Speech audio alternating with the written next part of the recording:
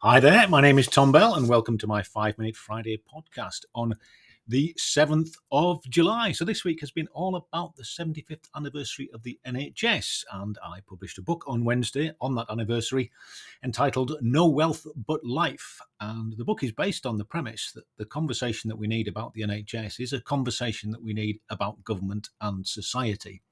So, today I'm going to read you a short extract within my little 5-minute slot from the book. I hope you enjoy it.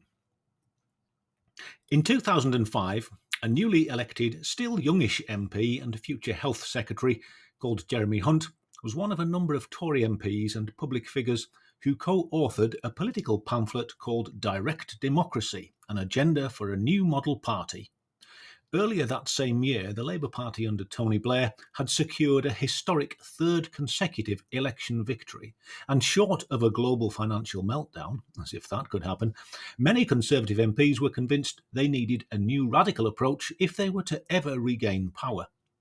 The 100-page rallying cry to neoliberal arms they created, a galvanising trumpet call to the Thatcherite faithful to reclaim the true principles of Toryism, these being fuck you, I'm all right, we're all in this together, is thought to have been the brainchild of Conservative MP Douglas Carswell. Carswell later defected from the Conservative Party and stood for UKIP in the 2015 general election, in the process becoming its first elected Member of Parliament. The paper was later rebranded as Direct Democracy, empowering people to make their lives better, presumably to make its intent appear more cuddly and less self-serving. The fundamental assumption underlying the document is the capitalist credo that people's lives will only be made better through the acquisition of things and stuff.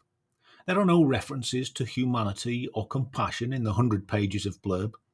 Other contributing authors to the social Darwinists' woolly manifesto for unrestrained capitalism include the recent Chancellor of the Exchequer and failed maths student Kwasi Kwarteng, and a rubber-faced Eton-shaped Bullingdon Club brat and insatiably hungry black hole of human compassion and authenticity called Michael Gove. A political wrong-un, if ever there was one. My mum used to tell me I'd be judged on the company I kept. My friends and I stole cigarettes, robbed the school tuck shop, ate magic mushrooms in history lessons, and engaged in acts of minor criminal damage. The crimes of my teenage peers and I pale in comparison to the socially destructive sins of the Conservative Party.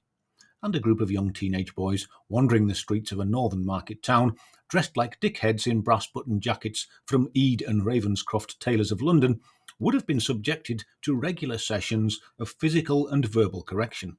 As one of the first people to sport a pair of tartan bondage pants in Penrith, I speak from experience. Not satisfied with their first plan to secure world domination, Carswell and one of the fellow co-authors of the Direct Democracy document, Daniel Hannan, who, with Carswell, was co-founder of the Vote Leave organisation that successfully, if misleadingly, campaigned for the UK to leave the European Union in 2016, which, as we all know, is going really well, isn't it, went on to publish another book in 2006 called The Plan, 12 Months to Renew Britain. The book, yes, I have read it, and yes, I really resented paying for it, is a revealing at times semi-interesting mix of half-truths, political populism and broad-sweeping statements, smattered with the odd selectively chosen fact in an attempt to give it some credibility. The book, which if I had bought as a paperback, would have joined Jeremy Hunt's book Zero next to the toilet, always handy in the event of a toilet tissue shortage, is an initially appealing attack on the credibility and legacy of politicians and Parliament, which then confusingly culminates in a cry for Parliament to be given greater levels of unchallenged supremacy. This would enable Parliament and the increasingly wacky and self-interested corporate-serving MPs who wangle their way into it to implement even more unevidenced experimental policies a la Truss and Kwarteng. I hope that's given you a bit of a flavour for the book. It is about health, it's about the NHS, and it's about healthcare, and it's about social care, and it's about society. But as I say, it's based on the fundamental premise that we have to establish what the primary purpose of government is before we can talk about having a good or effective or comprehensive health service of any kind. The book is available from Amazon. You can get it in Kindle and in paperback. You can find me on Twitter at Tom in Cumbria.